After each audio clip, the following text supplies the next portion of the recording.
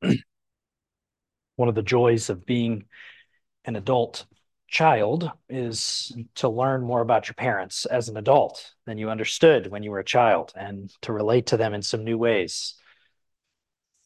I'm grateful to have had parents who taught me God's word and who had me in church and who disciplined me towards maturity, all of these things.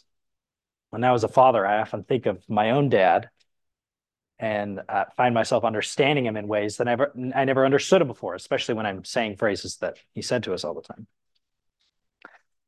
And there's a sense in which when we're walking in the steps of our parents, we come to understand them more, right? There's a bit of that going on in our text today. As we obey God, we come to understand more about him. The way Solomon shows this is really with a pretty simple if then lesson. You ever learn one of these? If you do this, then that. It's cause and effect. It's just simple the way life works. My dad used to say, speaking of, he'll only do it once, right? Because if it's really going to hurt him, he's going to learn pretty fast. And that was within reason. He protected us from really hurting ourselves. But if this happens, if you do this, then this will happen. That's what Solomon is doing. Look at verse 1. My son, if you will receive my words. Verse 3, if you cry for discernment. Verse 4, if you seek her for silver. Look at verse 5. Then you will discern the fear of the Lord. And then some explanation. For this, verse 6, the Lord does this. He does this. He does this. Verse 8, verse 9, then you will discern righteousness and justice. And then it has several effects. And that's really how the chapter works. Verses 1 through 4 is a big if. That's the condition. If you do this, and it has to do with your desires. Then, verses 5 through 9, this is what will happen. And then after he describes what will happen, he gives some explanation, kind of an intermediate explanation in verses 10 and 11. But then in verse 12, the big headings of what will this wisdom give to you? Verse 12, to deliver you from the way of evil, from the man who speaks perverse things. This is what you'll find if you go searching for wisdom. And then look at verse 16, the other big heading in the chapter, to deliver you from the strange woman, from the adulteress who flatters with her words. Okay. So if you do this, then God will do this, and you will have this, is how the chapter works. For length, we're not going to consider the whole chapter tonight. We'll consider it in two parts. In the first 9 verses, kind of 8 verses, we'll get into verse 9 a little bit this week. We're going to consider it under the title of the task of pursuing wisdom. Because in the first half of the chapter, you see the pursuit of it and what you get when you find it, the task of pursuing wisdom. And then, Lord willing, next week, we'll see the safety of possessing wisdom. But today, we'll see what it requires to get it. The task of pursuing wisdom, what does it require? And then where does it come from? Just at first glance, why don't we read it? Why don't we read Proverbs chapter 2, starting in verse 1. My son, if you will receive my words and treasure my commandments within you, make your ear attentive to wisdom, incline your heart to understanding. For if you cry for discernment, lift your voice for understanding. If you seek for her as silver and search for her as hidden treasures, then you will discern the fear of the Lord and discover the knowledge of God. For the Lord gives wisdom. From his mouth come knowledge and understanding. He stores up sound wisdom for the upright. He is a shield to those who walk in integrity, guarding the paths of justice, and he preserves the way of his godly ones. And then a little bit into this next consequence. Then you will discern righteousness and judgment, justice and equity, and every good course. If you think about the portrait of wisdom we saw last week, this is in a little bit of contrast with that. You remember how loud and almost brash Lady Wisdom was, going out into the streets, going into the gates, trying to intersect at every point of life and get people's attention and shake them into action. I'm calling to you. Will you listen? Is what she's saying. Now here, we're told something different. You have to go looking. You have to really want it. You have to dig for it. And it seems like there's a little bit of tension here in the portrait that Solomon is painting. First, clamoring to be had, then maybe hiding herself away so that you will come to find her. But upon further investigation, it's not really the call of wisdom that's in contrast to the dig for wisdom, but it's the call of wisdom that's trying to shake a fool from his complacency. And once she has shaken him out of his complacency and his satisfaction with himself as he is, then he will go digging. So yes, wisdom is there to be had, but you have to be shaken out of your self-contentedness first. And then once you are, then you will have a desire to go find something good. The problem is the fool is happy how he is, and he needs no change. But the wise person, when wisdom comes calling, the wise person follows her down a path, and then he realizes, oh, this is a good path, and it's worth digging. And there's nothing really in tension here. The message of the chapter is really to search hard for wisdom, because that is the only way. It's really only the wise person who receives God's covenant blessings. Look at the very end of the chapter. After he lists all the protections wisdom provides, look at verse 21. Verse 20. You will walk in the way of good men and keep to the paths of the righteous. What's the significance of this? Does it mean you don't have stubbed toes all the time? No. For the upright will live in the land, and the blameless will remain in it. There's a very direct appeal to the law of Moses that if you obey me, I will bless you. If you disobey me, I will curse you. I will drive you from the land. Look at verse 22. But the wicked will be cut off from the land, and the treacherous will be uprooted from it. There's a parallel between the fool and the wicked. See that? The fool never turns from his sin. And there's a parallel between the wise and the righteous. The wise person gets to stay in the land because wisdom leads in the paths of righteousness.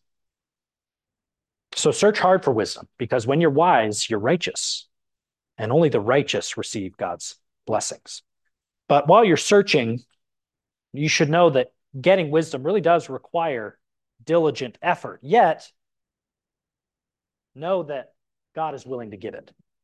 He will give it to you as you search. He will reveal it to you. So the first 4 verses, I want you to see how having wisdom, getting it, really starts with wanting it enough to go get it. It starts with what you desire. Having wisdom starts with desiring wisdom. How do you know if you want it enough? Maybe you say, well, I think I want wisdom. How do I know if I want it enough? Well, I think as you think about that question, it doesn't mean your relationship to God is in question. The father speaks to his son and calls him son. That relationship doesn't change whether or not the son heeds his instruction, right? He's a father and a son no matter what. But he wants him to be wise. It may mean that your desires have to change. My son, if you will receive my words and treasure my commandments within you. This word receive and treasure, they're words of value. If you, the word receive is the idea of grasp onto it and hold it. And treasuring is storing it up, valuing it like it's worth something to you. If you will receive my words, says the Father, and treasure my commandments within you, I believe the sense here in verse 2 is by making your ear attentive to wisdom and by inclining your heart to understanding.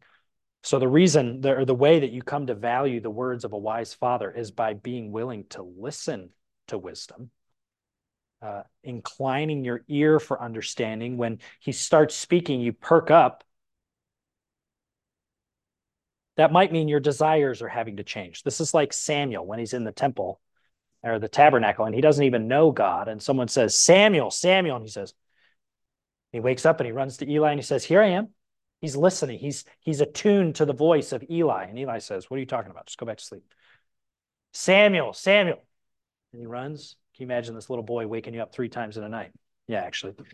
No, I'm just kidding. I didn't say anything. Go back to sleep.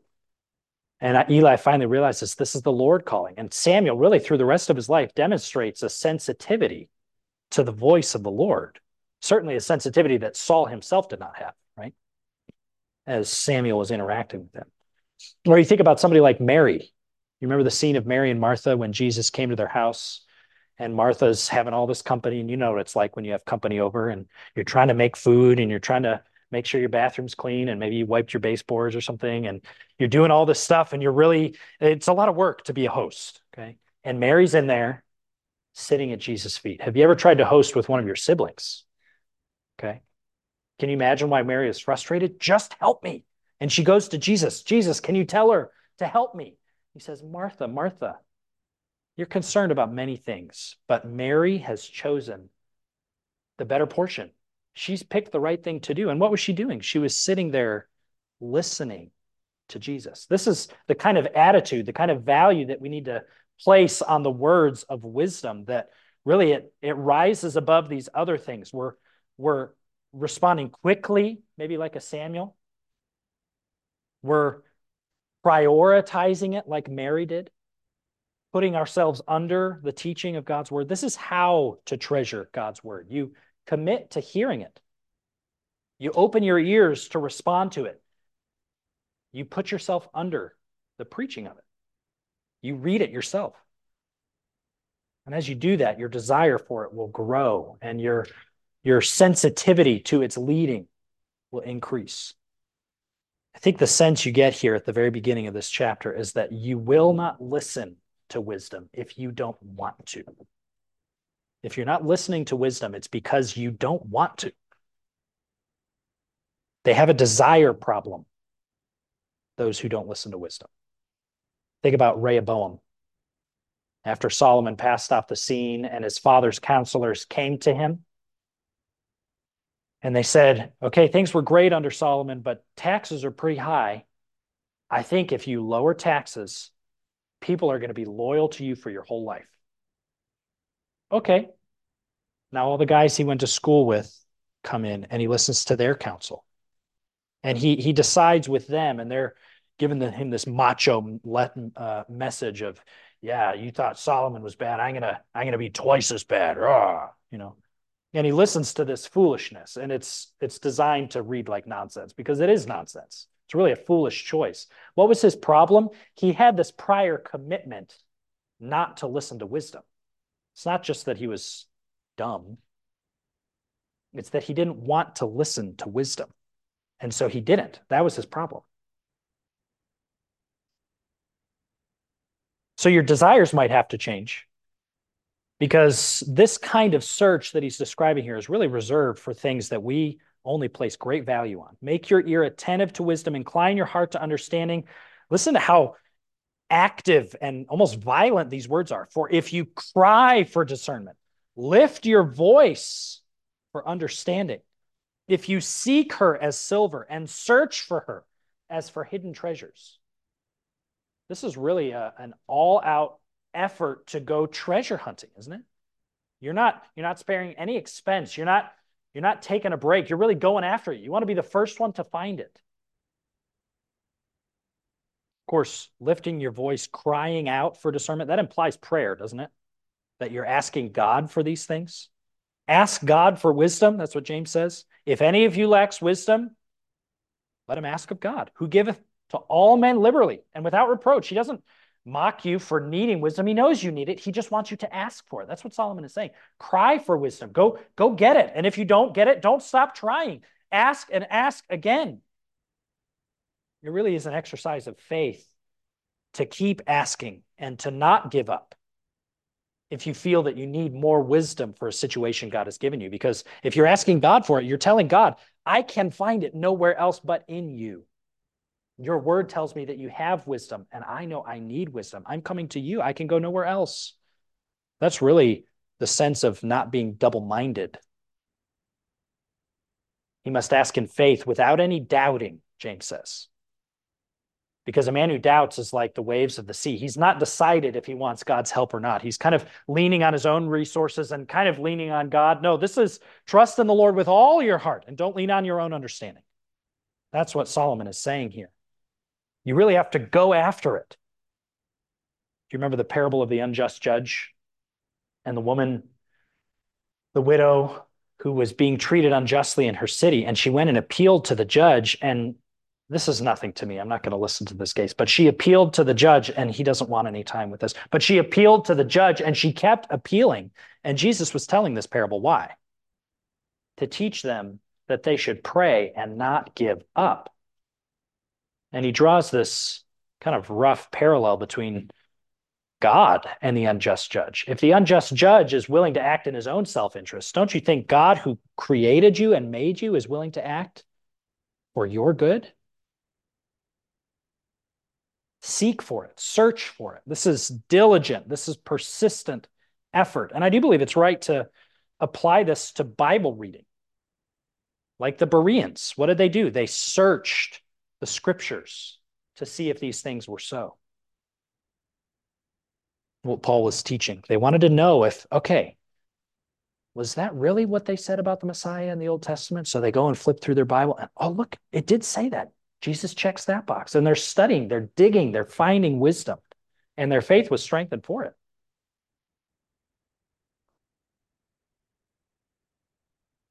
I say it's right to apply this to Bible reading, I believe, because of verses like Colossians chapter 2. Colossians 2, Paul says this, I want you to know how great a struggle I have on your behalf and for those who are at Laodicea, and for all those who have not personally seen my face, that their hearts may be encouraged, having been knit together in love, and attaining to all the wealth that comes from the full assurance of understanding, resulting in a true knowledge of God's mystery, that is, Christ himself, in whom are hidden all the treasures of wisdom and knowledge. I say this so that no one will delude you with persuasive argument. He wants them to be convinced of the truth. He wants them to be convinced about Christ. And he's really telling them the truth about it. And in Christ are hidden all the treasures of wisdom and knowledge. Do you find Christ in the Bible? Of course you do. Do you ever hear Christ in preaching? Do you ever wonder, maybe, why is Pastor talking about the angel of the Lord again? This seems a little bit far off from me. That's Christ. You're learning about Christ. And if you're finding Christ, you're finding the treasures of wisdom and knowledge. And he is far beyond our understanding. So if you hear this kind of thing in preaching, if you see this kind of thing in the word, treasure it. Find out more about Jesus Christ as you hear preaching from Acts, as you hear preaching from the Psalms, as you hear teaching from Jeremiah, as we hear preaching in Hebrews. We need more of wisdom from the word. Value that. Treasure it. Incline your heart to understand wisdom. Christ is the wisdom of God and the power of God. This really is an all-out search. And you do learn something about how much you value something by how hard you're willing to search for it, right? I have this little bit of a phobia of getting a ring crushed onto my finger. And my wife got me a very nice wedding ring for our anniversary that slides off my finger very easily. And I really like it. It's, I don't know, tungsten carbide or something like that. And several years ago, we had an anniversary trip. I have this bad habit of playing with my ring, as you can tell. And we have this joke where if I drop it and you hear this noise, something like this, I hear the comment, don't lose that. It's important. And on our anniversary trip, we were driving in North Carolina to go have our anniversary dinner. This was before our first child was born. And I was playing with my ring and I dropped it in the car. It's a great thing to do before your anniversary dinner. But we were driving on the highway, so I knew it was in the car. And when we got there, I searched for it and I could not find it. And I searched pretty intensely.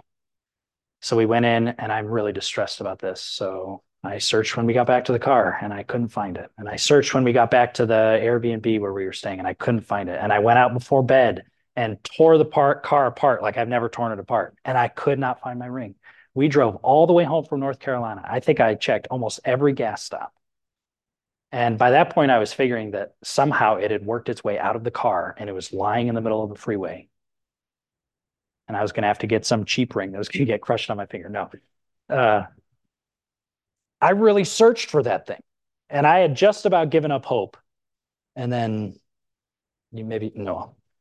somehow, you know how your air comes out of your rug and it like blows air into the back. It had worked its way under there and it was like under the felt of the floorboards. And I don't know why it took me that long to think of that, but the Lord helped me find it. I really wanted my wedding ring.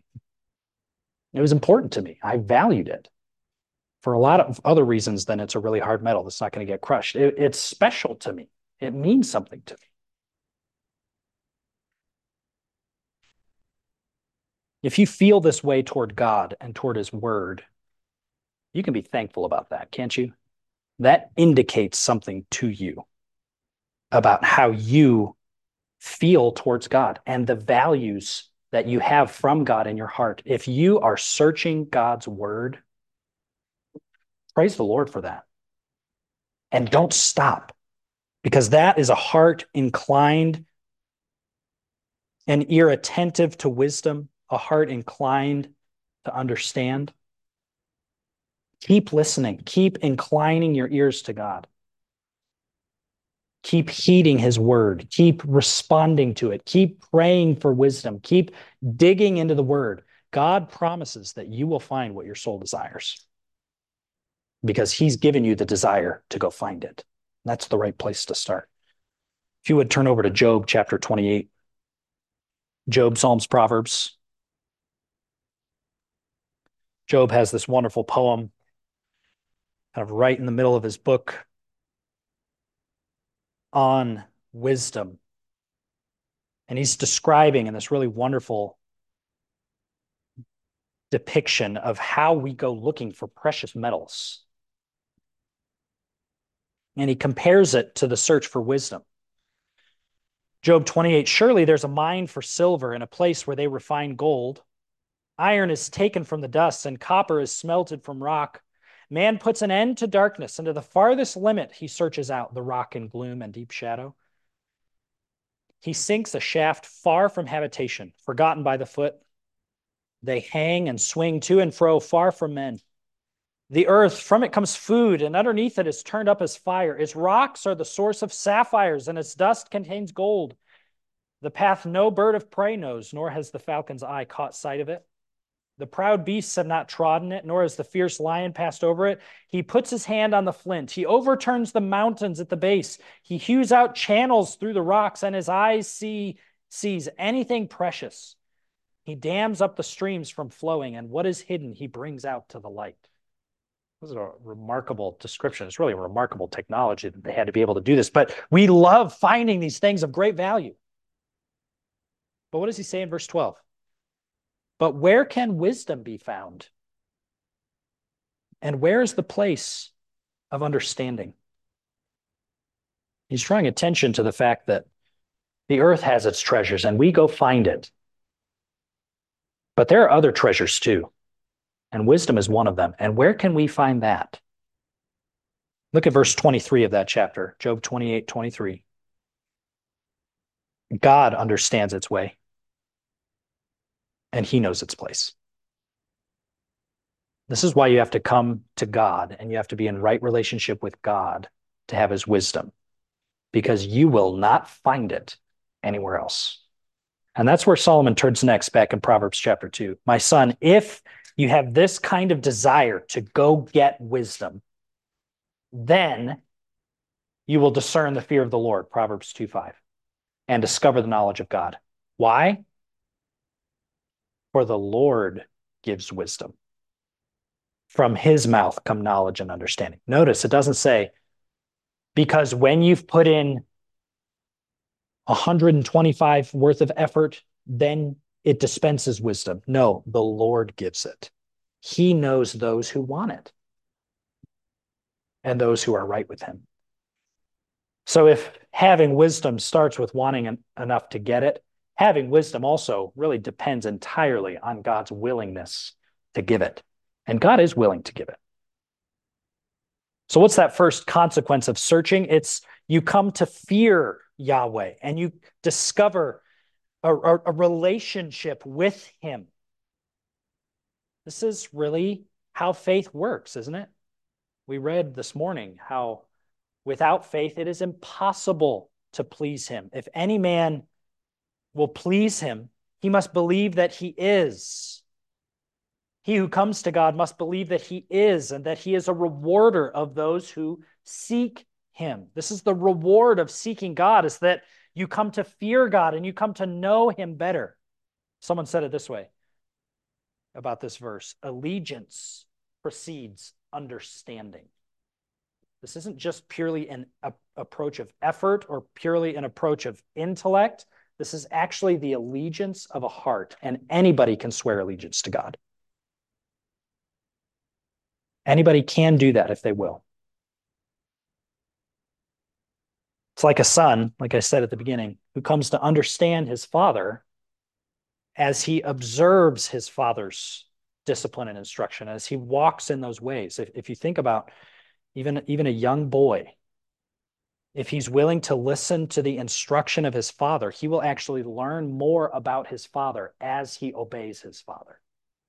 If he resists his father and he will not heed his instruction, he will not submit himself to his discipline, that son is really stunted in his understanding of what his father loves and what his father wants and what his father's vision is for him. But as he walks in his father's ways, he comes to understand more of the love his father has for him and the goodness his father has to set him in these ways and to keep him from paths of sin. He understands more about his dad.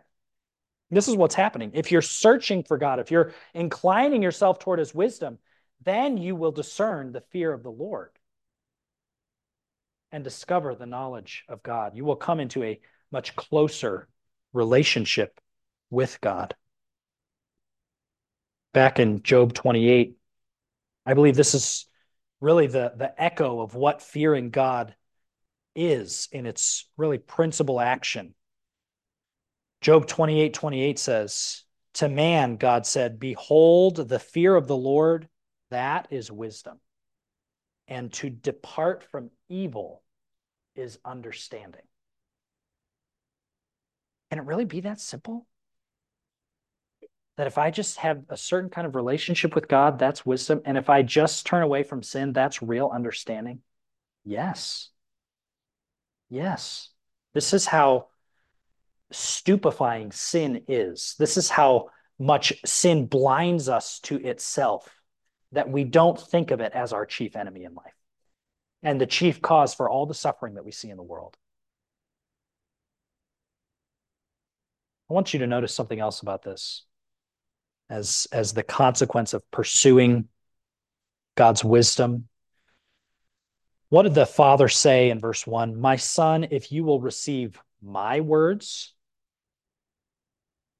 and treasure my commandments within you, what happens? Verse 5, he comes to discern the fear of Yahweh, and he comes to discover the knowledge of God. What does that mean this father's words are about? It means this father is instructing his son how to fear Yahweh. It's not that the father himself is the source of all wisdom. No, God is the source. Look at verse 6. The Lord gives wisdom. That's what he tells his son. But if you observe my words, that will lead you to the fear of the Lord and to a right understanding and a right relationship with God. I think there's a real application to us, especially as fathers, of the kinds of words we ought to speak to our children and the way we ought to instruct them. The way Paul puts it is the discipline and instruction of the Lord. I think it suggests that also the fathers must fear God. Fathers, we must ourselves be turning from sin. And maybe you'd say, well, I've blown it. It's too late for that. Or, ooh, how do I really condition all of my speech to point my kids in this direction? The clear implication is that you have to walk in that path yourself. You have to walk in the pastures of wisdom. You have to dive into the minds of God's word so that you are fearing him, so that you will lead your children in. If you want your children to be wise, Solomon's answer is turn your foot from sin. Heed the reproof of God. Cry out to God for wisdom. The Bible nowhere says that parents should tell their kids, do as I say, not as I do. That's not what the Bible teaches.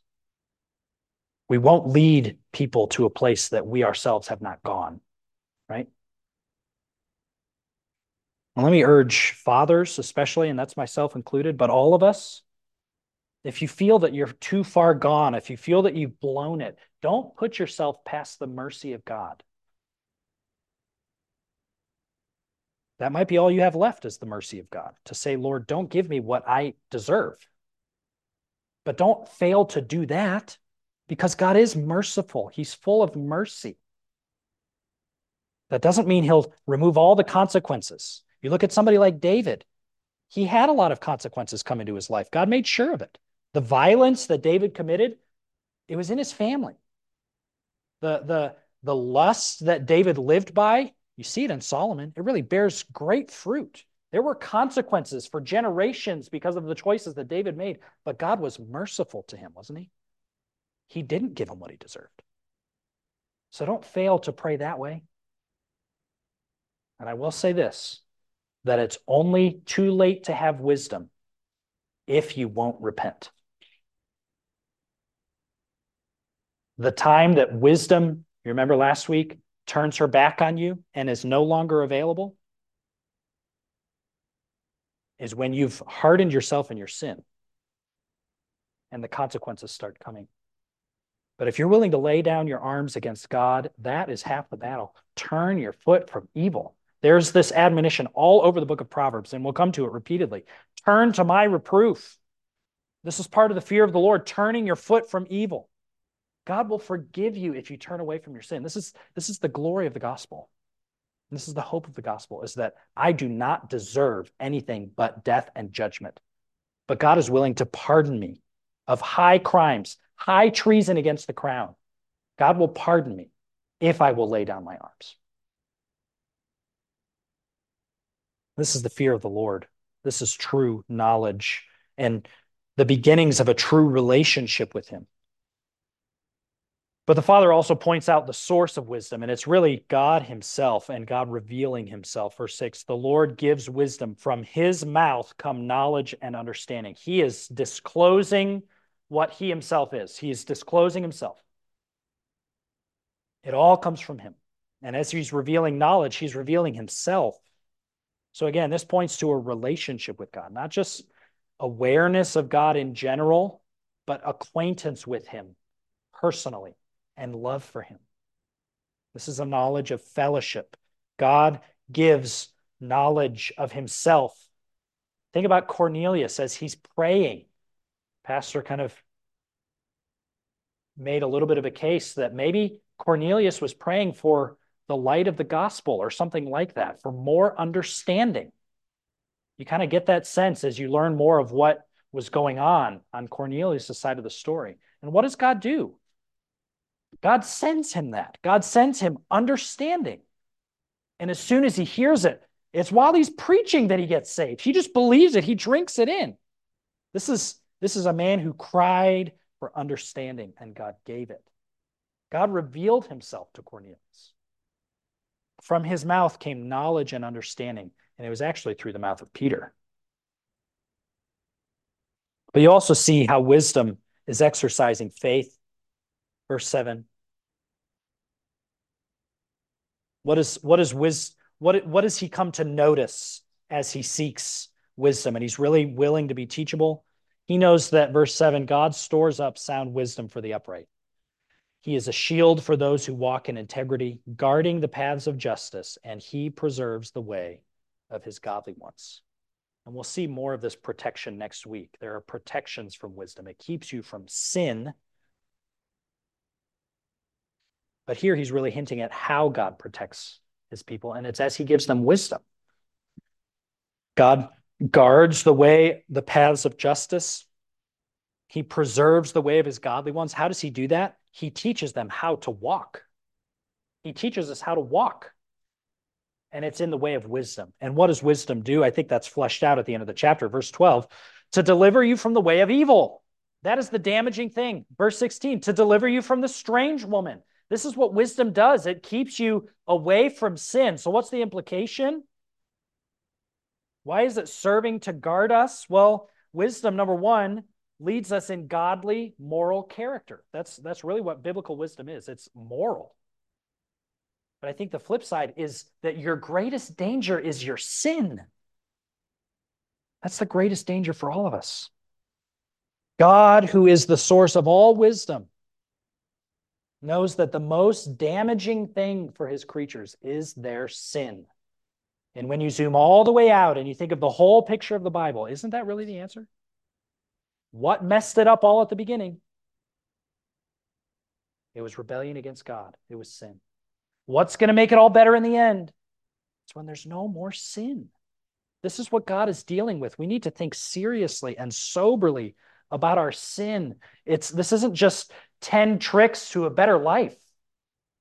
That's not God's wisdom. God's wisdom is turn from the sin that is ruining you and have my ways of life. We need that kind of formation.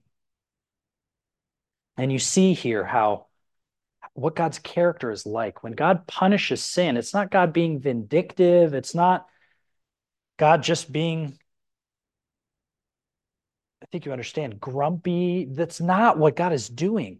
It's an expression of his love and his goodness and his holiness and his righteousness to say, no, it's really the worst possible thing for you. Come over here. Heed me. Follow me.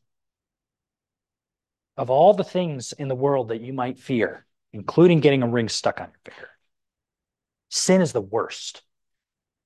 Sin is what you ought to fear the most. Your worst enemy is the devil. Your gravest danger is not repenting of sin.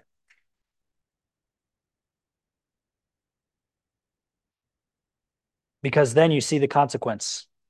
As wisdom is exercising faith, you're seeing the nature of wisdom. It's moral. Verse 9, you will discern righteousness and justice and equity in every good course. And we'll get into starting at verse 9, Lord willing, next week. But what are the 3 lessons so far, just as we conclude? Solomon has said this to his son. Fear God. This is lesson number 1, kind of the doorway of the book. That's where wisdom starts. The fear of the Lord is the beginning of knowledge. Fools despise wisdom and instruction. That's the theme. But then next he says, watch out for temptations to sin in order to get ahead in life. Hear your father's instructions. If sinners entice you, don't consent.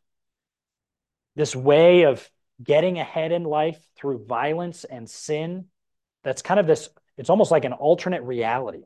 It's this way of describing success. It's this way of achieving this very earthly and temporal kind of success, and the whole path is bad. The beginning, the middle, the end.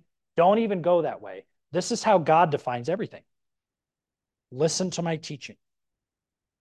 So in the first lesson, he's really addressing simplicity, this moral irresponsibility. Avoid paths of sin. Make up your mind that you're going to listen to my wisdom that's going to lead you in this way.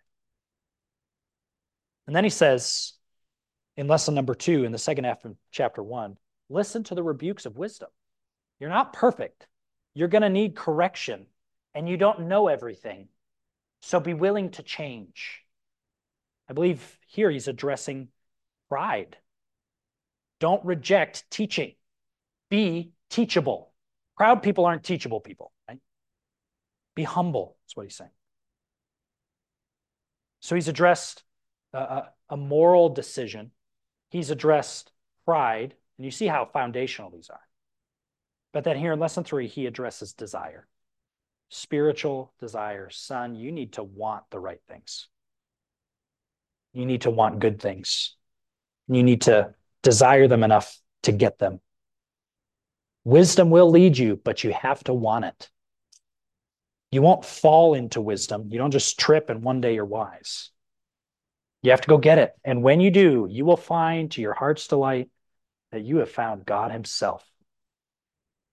He will reveal himself to you to give you the wisdom that you want and the wisdom that's going to lead you in his ways. So, wisdom, getting it, it really does require effort, but it's worth it. It's worth it. And it's only found in God. We have to trust God. We have to cry out to God. We have to relate to him. And it's worth it because those who are wise are those who end up walking in his ways and receiving his blessings. So, how can you be wise? Well, ask and then take hold of the Lord, obey him. His law is wisdom to you. Not that we're putting ourselves under the law, but it shows us what God loves. Search it, love it, hold it, and conform your life to it. If that sounds strange to you, conform yourself to the law. Think about this, Christian. I'm not trying to preach something new. For your encouragement, realize that God is at work to do this in you. Work out your salvation with fear and trembling, for it is God who is at work in you, both to will, that's desire, and to do of his good pleasure. What does this mean? Well, Jesus was wise, wasn't he? He did everything perfectly according to the will of God. He always turned away from the temptation to sin.